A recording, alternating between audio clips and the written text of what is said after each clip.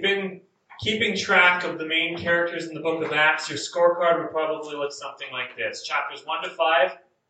Well, who would be in chapters 1 to 5? Who's the main character? Peter, yeah. Simon Peter. The Apostle Peter. How about chapters 6 to 7? Give you a hint, we spent 2 months on one chapter. Marnie's got it. Stephen. Chapter 8. This guy's a little bit lesser known, but he is a real hero. Who is kind of the star of chapter 8? No, Philip. Thanks, Marnie. Philip. With a guest appearance by Peter. Yeah, Peter did show up in there, but chapter 8 was mostly about Philip. And for the first 31 verses of chapter 9, it was who? Who did we look at the last few weeks? Paul/Saul, that's right. Saul will remain the focus of the entire rest of the book of Acts, except for the next couple chapters. Beginning now in 9:32 and extending 2 chapters to 11:18, the focus of the story of Acts returns to the man on whom it first was focused on, Peter. Now, an important caveat. Obviously, the main character of this passage and the book of Acts and the whole New Testament and arguably the entire Bible from Genesis to Revelation is Jesus Christ, the Son of God. He's the main character. Everything is by him and for him and about him. So men like Peter, Stephen, Philip, and Saul, and others, many men and women that we've read about, they're merely lanterns filled with light. But you knew that. I just wanted to point that out quickly. As much as I'm saying the star of the show here is Peter, we know who the real star of the show is. The Holy Spirit working in Peter. Jesus, whom Peter serves as Master, Lord and Master. He's the real star of the show. But the interesting thing about the 4 men that I've mentioned, Peter, Stephen, Philip, and Saul, is that the last 3 of those men represented crucial steps in advancing the gospel away from Jerusalem and towards the ends of the earth, as commanded by Jesus at the very beginning of the book of Acts. Stephen had undermined the necessity of the temple and emphasized a God who works outside the borders of Israel. Philip brought the gospel to Samaria and Ethiopia, the last 2 of Jesus' 4 places that the gospel is to be taken to, Jerusalem, Galilee, Samaria, and the ends of the earth. In going to Samaria and to the Ethiopian eunuch, Philip takes that message to Samaria and the ends of the earth. And Saul has already received his commission as apostle to the Gentiles, something that will be fleshed out much more in the last half of the book of Acts, but we already know that's his mission. And so up until now, Peter is the only one of these heroes who has not explicitly taken part in advancing the good news away from the Jews and away from Jerusalem and away from the law and towards the Gentiles. But that's all about to change in a big way. More on that in the next few weeks. For now, we have Peter sort of wandering the western plains and shores and coasts of Israel, demonstrating the love of God, not through the powerful preaching that's kind of been his trademark in the book of Acts, right? Anytime anybody needs to step up and say something powerful, it's always Peter, with the charisma, the core gospel message. But that's not what we see Peter doing here. Rather, we see Peter stepping up through powerful healing miracles. We have seen that as well earlier in Acts. But here it's not about the preaching, it's about the healing. We'll look at 2 stories given to us to set up what is quite likely the greatest use the Holy Spirit ever had for Peter the Apostle. But first, a confession and a warning. The confession. I've always been pretty immature. Shocking, I know. I can be pretty immature. This hasn't changed much since I was a snickering, sarcastic adolescent, and many of you knew me in that state. I'm shocked that you allow me to be here. I was an adolescent who at some point read Acts 9:32-43. An adolescent who, upon reading Acts 9:32-43, noticed with much hilarity the 2 most prominent names in these stories not named Peter. And those names, as I understood, were Anus and Dorcas. Yeah. It's okay to laugh. I laughed too. Actually, it's pronounced Ennius. So there's that. But I just wanted to give you a warning. If your comedic sensibilities happen to be in line with my own, I want to give you permission to giggle and snicker at the names that we will encounter in this story. Go ahead. I'll understand. It's okay. Just don't let it distract you from the main point, because it definitely distracted me from the main point when I was 14 or whatever. So let's read Acts 9:32-43. Meanwhile, Peter traveled from place to place, and he came down to visit the believers in the town of Lydda. There he met a man named Ennius, who had been paralyzed and bedridden for 8 years. Peter said to him, Aeneas, Jesus Christ heals you. Get up and roll up your sleeping mat. And he was healed instantly. Then the whole population of Lydda and Sharon saw Aeneas walking around, and they turned to the Lord. There was a believer in Joppa named Tabitha, which in Greek is, Dorcas. She was always doing kind things for others and helping the poor. About this time she became ill and died. Her body was washed for burial and laid in an upstairs room. But the believers had heard that Peter was nearby at Lydda, so they sent 2 men to beg him, please come as soon as possible. So Peter returned with them, and as soon as he arrived, they took him to the upstairs room. The room was filled with widows who were weeping and showing him the coats and other clothes that Dorcas had made for them. But Peter asked them all to leave the room. Then he knelt and prayed. Turning to the body, he said, Get up, Tabitha. And she opened her eyes. When she saw Peter, she sat up.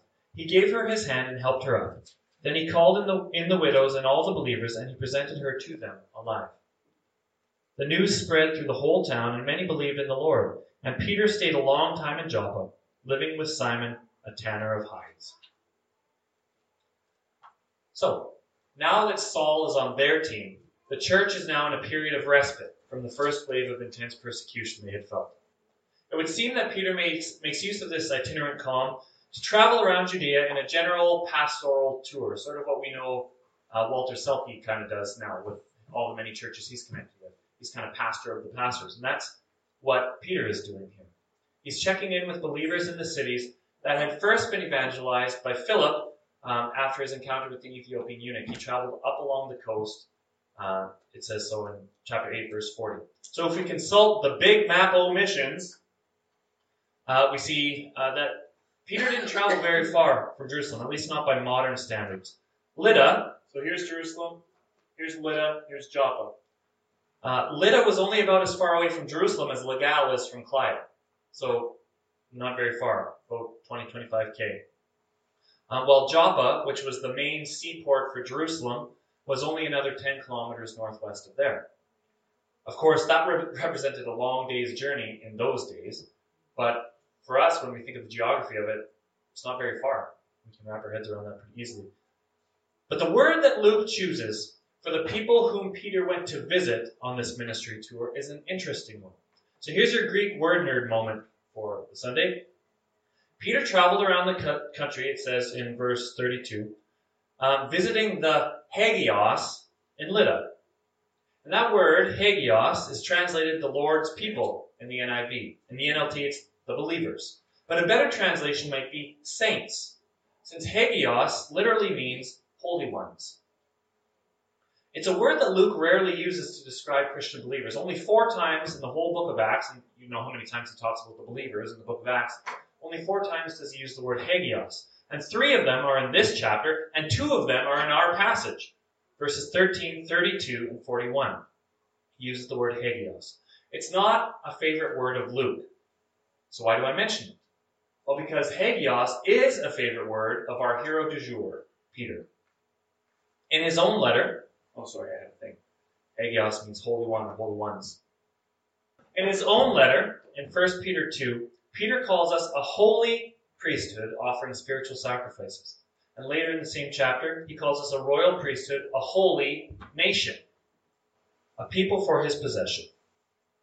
That holy priesthood and holy nation utilize the same root word as Hagios, holy. And did you notice what is common about Peter's usage in his own letter and Luke's usage of the word when describing Peter's tour in Acts 9? It's a holy priesthood. It's a holy nation. And Peter traveled around visiting all the Hagios.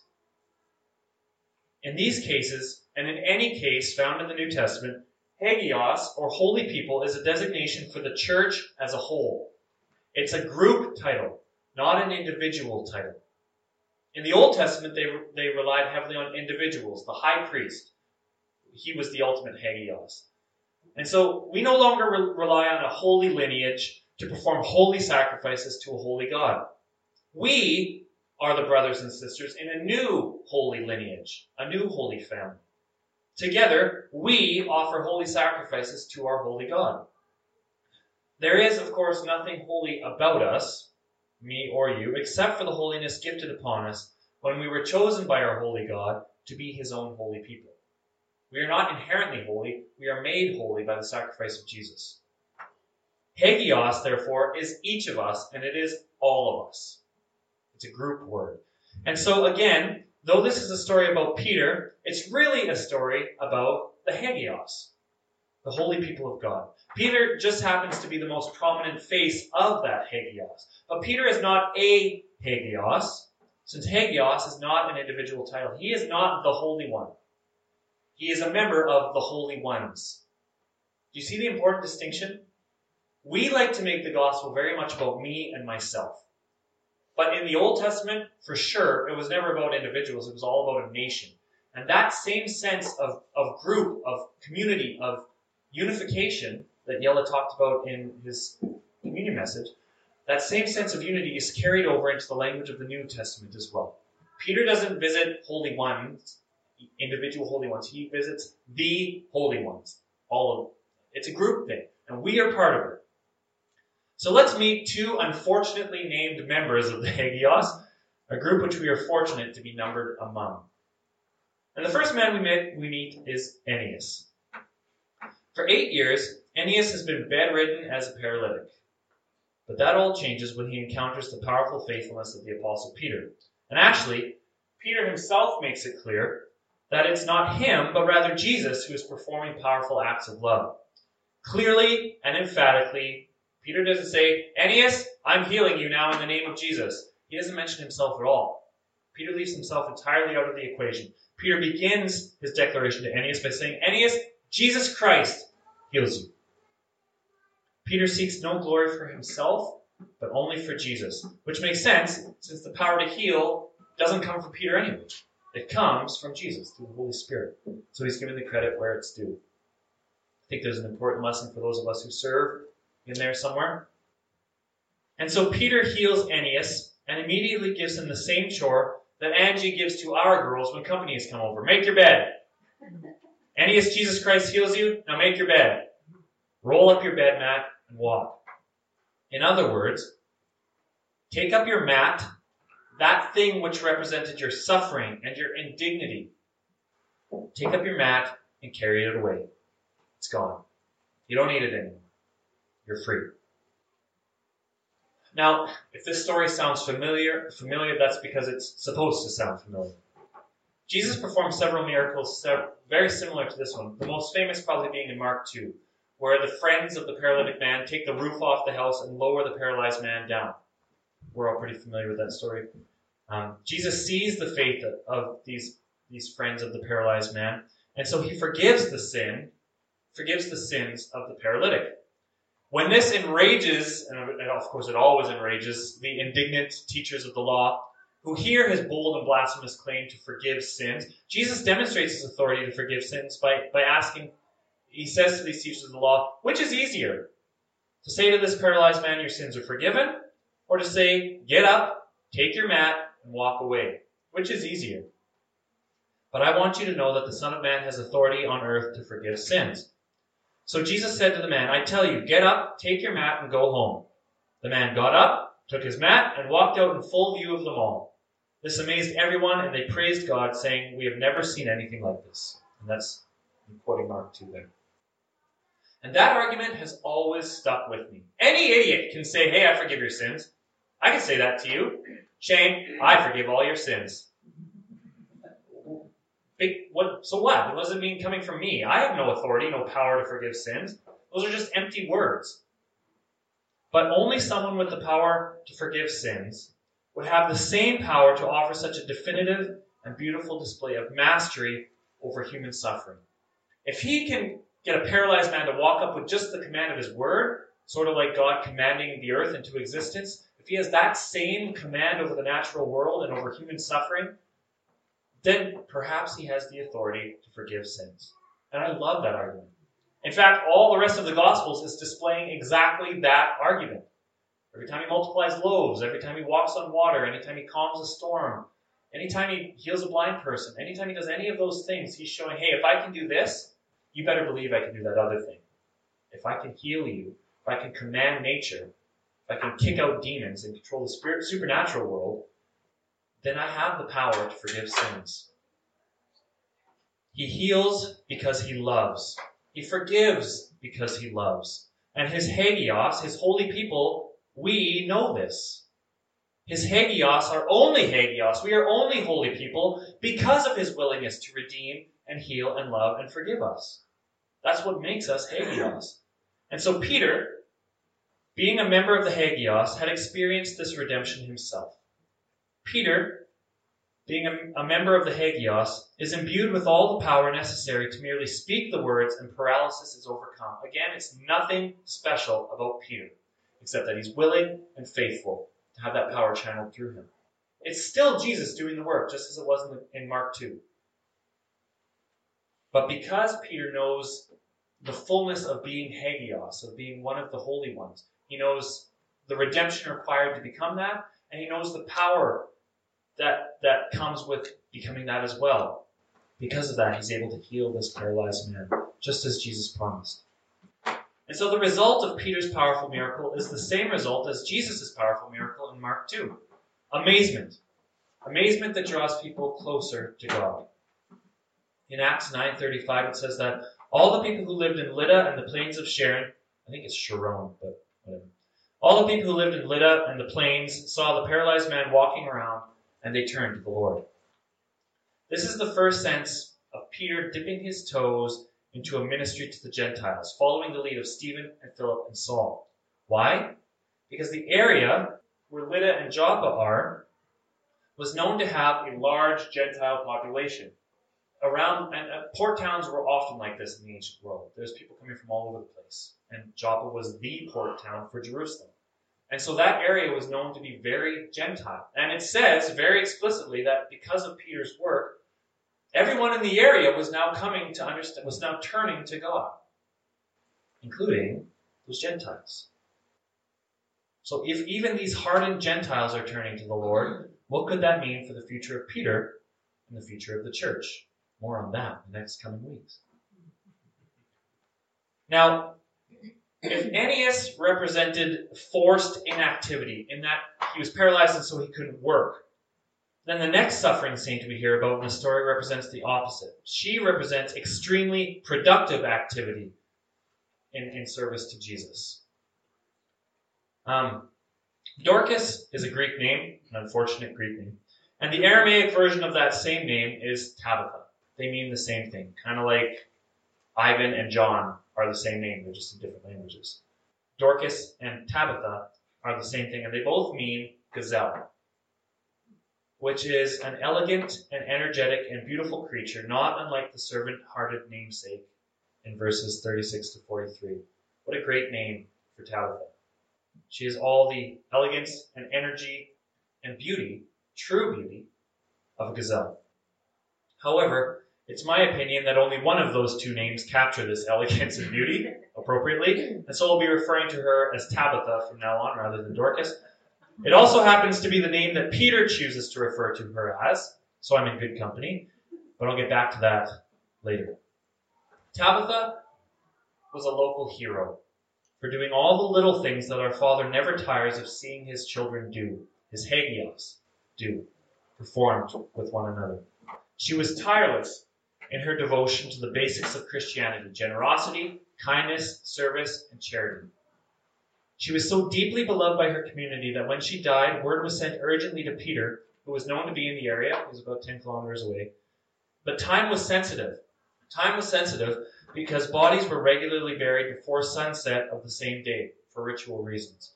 And Peter was 10 kilometers. He was a journey away anyway in those times. So they sent runners, and those runners had to get all the way out to Lydda, find Peter, and then they had to get all the way back before sundown. So the two messengers sped off with great haste, and Peter likewise hit the road without hesitation to make it back to help this woman who had helped so many other people. Upon arriving, he discovered a woman cleaned and prepared for burial, a last purification for a woman who demonstrated such pure love for others. The scene that greeted Peter was, understandably, an incredibly emotional one. As is so often the case with humble, loving servants like Tabitha, the full force of her impact on others wasn't realized until it was funeral time. You've probably been to funerals where you've sat and heard, I didn't know they did all that for all those people. That's because they do those things without needing the limelight. I'm the opposite. Everything I do, I want someone to notice how great I am. Women like Tabitha are the true heroes because they do it without need of recognition. And it's not until they're gone that their absence is really, really noticed and felt and grieved over. I think our friend from Rochester, we went to her celebration in the spring. I can't remember the name. Marcella, yeah. I was thinking of exactly that. I was thinking of Marcella and I was thinking of Gordon because at Gordon's funeral there was hundreds of people there and everyone was shocked how many people were there, except when you think about what an impact he had. When you think of Marcella, I heard things about Marcella's life that I had no idea about. I had no idea she was such a kind-hearted, servant-hearted woman. I mean, we had an idea, but you see the full force of it on display when they're gone. Yeah, well said, Dennis. And so as Peter arrives in the upper room, he's met by a weeping throng of widows, literally wearing the evidence of Tabitha's heart on their sleeves. She had made each of them, and these are, again, widows in those days were among the most vulnerable and neglected people group in their society. And Tabitha had taken the time to make each one of them an article of clothing. A dress for her, a cloak for her, a robe for her. And so Tabitha is a heroic example of James's lesson that, when James says, religion that God our Father accepts as pure and faultless is this, to look after who? Orphans and widows in their distress, and to keep oneself from being polluted by the world. That's what real religion looks like. Not a bunch of fancy rules, not a gathering time where we follow the same rituals every time. Real religion is serving those who are most in need of being served. Like Tabitha. She did that. She got that. She knew that. She exemplified that. It must have left a real impact on Peter, but it also must have reminded him of another story from his time with his master Jesus. So again, if the story of the raising of Tabitha sounds familiar, that's because it's supposed to. In Mark 5, and in Acts part 1, which is, of course, the Gospel of Luke, Jesus hears that a daughter of a synagogue leader named Jairus has died. And the story of Jesus resurrecting Jairus' daughter is shockingly similar to the story of Peter resurrecting Tabitha. I mean, aside from the names, it's basically the same story. Like Jesus, Peter too is greeted by a host of weepers and mourners. Like Jesus, Peter too clears everyone out of the room, except Jesus allowed the girl's parents as well as his disciples James, John, and Peter, the same Peter who's performing this act of resurrection, he was there to witness Jesus' act of resurrection. And like Jesus, Peter says almost exactly the same thing to the dead girl, differing only by a single letter. I mentioned earlier that Peter doesn't say, Dorcas, rise up. He says, Tabitha, rise up. Well, that's because Jesus spoke gently but commandingly to Jairus' daughter, saying in Aramaic, Talitha cum. Talitha meaning little girl. So little girl, get up. Talitha cum. Peter declares, Tabitha cum. Or Tabitha, get up. Talitha and Tabitha differ by only a single letter in both the Greek and the English. Is that a coincidence? No, I think it's very intentional. I think Luke is being very intentional. Just as Jesus said Talitha cum, Peter's saying Tabitha cum, we're to connect these two stories. Peter could have declared Dorcas, get up, but then he would have giggled at her name and the whole thing would have been ruined. Instead, he chose to speak the name Tabitha, so that it would line up almost perfectly with the story of Jesus' resurrection of a similar but different young lady. Talitha cum and Tabitha cum. Whoever it is that rises up from the dead in both these stories, she does so after encountering the life-giving authority of Jesus Christ. Jairus' daughter through Jesus himself, Tabitha through Peter. Both these women, young women, Jairus' daughter and Tabitha, is welcomed back into the Hagios, the holy ones of God, to continue her life of humble, transformative acts of service and love to the least of these. And though Jesus in Luke 8 had ordered Jairus and his wife not to speak of the miracle to anyone, which, yeah, right, as if their daughter's raised from the dead, they didn't tell anyone. But Jesus said it. But it's the opposite in Acts 9. In Acts 9, the result of such a powerful miracle is the same in Joppa as it was in Lydda. It says, it became known all over, and many people believed in the Lord. Which, when a dead person is risen to life, By your power, you're going to get some fame out of it. Makes sense.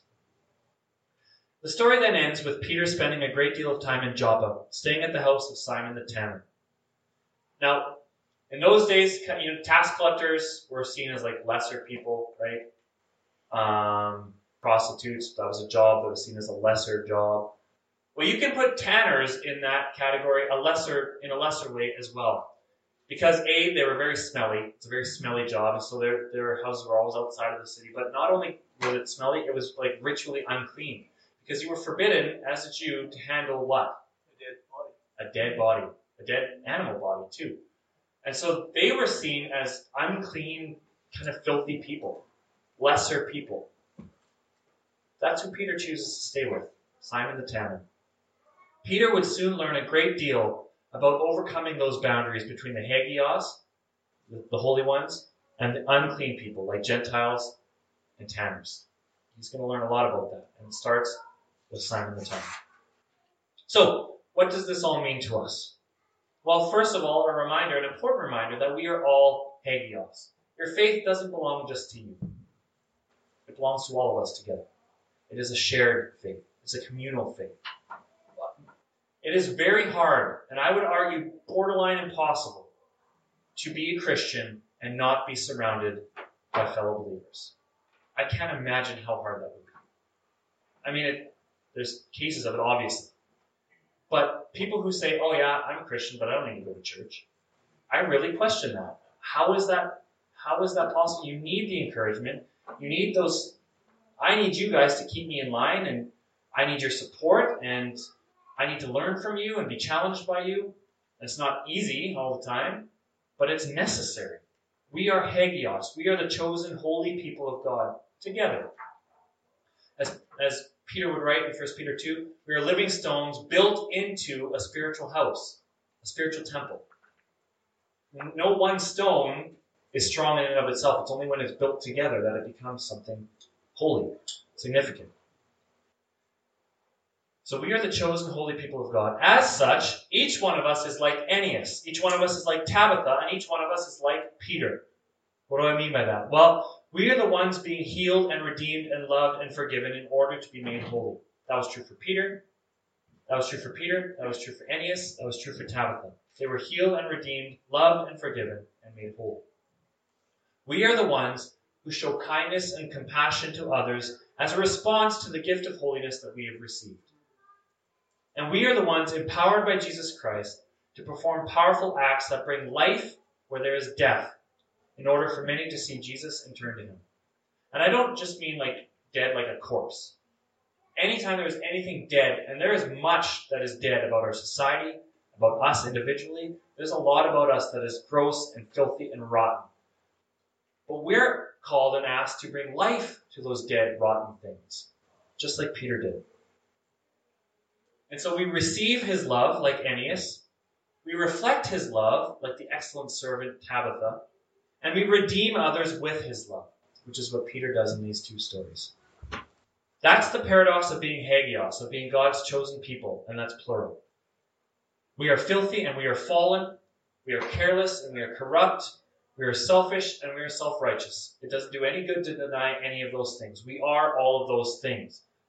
But in Jesus, we are not seen as those things. In Jesus, we are covered by something else. In Jesus, we are holy. We are no longer those things. We are now holy. And so we put aside all that brokenness with the Holy Spirit's help in order to serve him and make him known in places where sin paralyzes people in the same way Aeneas was paralyzed. How many of you have been paralyzed by sin, by an inability to move beyond yourself and get closer to Jesus? How much is sin like a paralysis? Very much like a paralysis. And so we put aside our brokenness to make him known in places where sin paralyzes people, where marginalized people, like the widows gathering in the upper room, marginalized people weep and mourn. We go to those places. We bring life and love and light to those places. Wherever death shows its ugly face, there we are showing life. Wherever humanity seeks healing and life, that's where Hagios belongs. That's our home among people who are hurting and suffering. And since we are together, being shaped into his hagios, his holy people, we better be like Ennius and overcome our paralysis by the power of his grace. We better serve the outcast and the lonely, like Tabitha. We better bring life to dead places, like Peter. And we better know just how unworthy we are, as well as just how worthy he makes us, so we can properly love him and make his love known to others.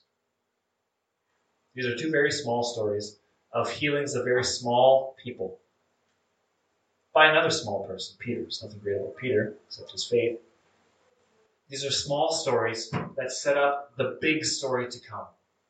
That we are all hagios. We receive his love. We reflect his love. We redeem others like his love. And Peter's about to find out that that redemption explodes out of the scope of what he imagined was possible. Even Gentiles. So that's what we're going to look at over the next few weeks after this one. Let's pray. Father God, thank you that you call us to be your holy ones. That together we are shaped into something that looks like your Son. That we are living stones in a spiritual house. That we are different parts of a spiritual body. And you make that possible. You get all the glory for that. Father, I pray that we would be people who receive your grace like Ennius, who reflect your grace like Tabitha, and who redeem others by your grace like Peter. We pray all these things in your name. Amen.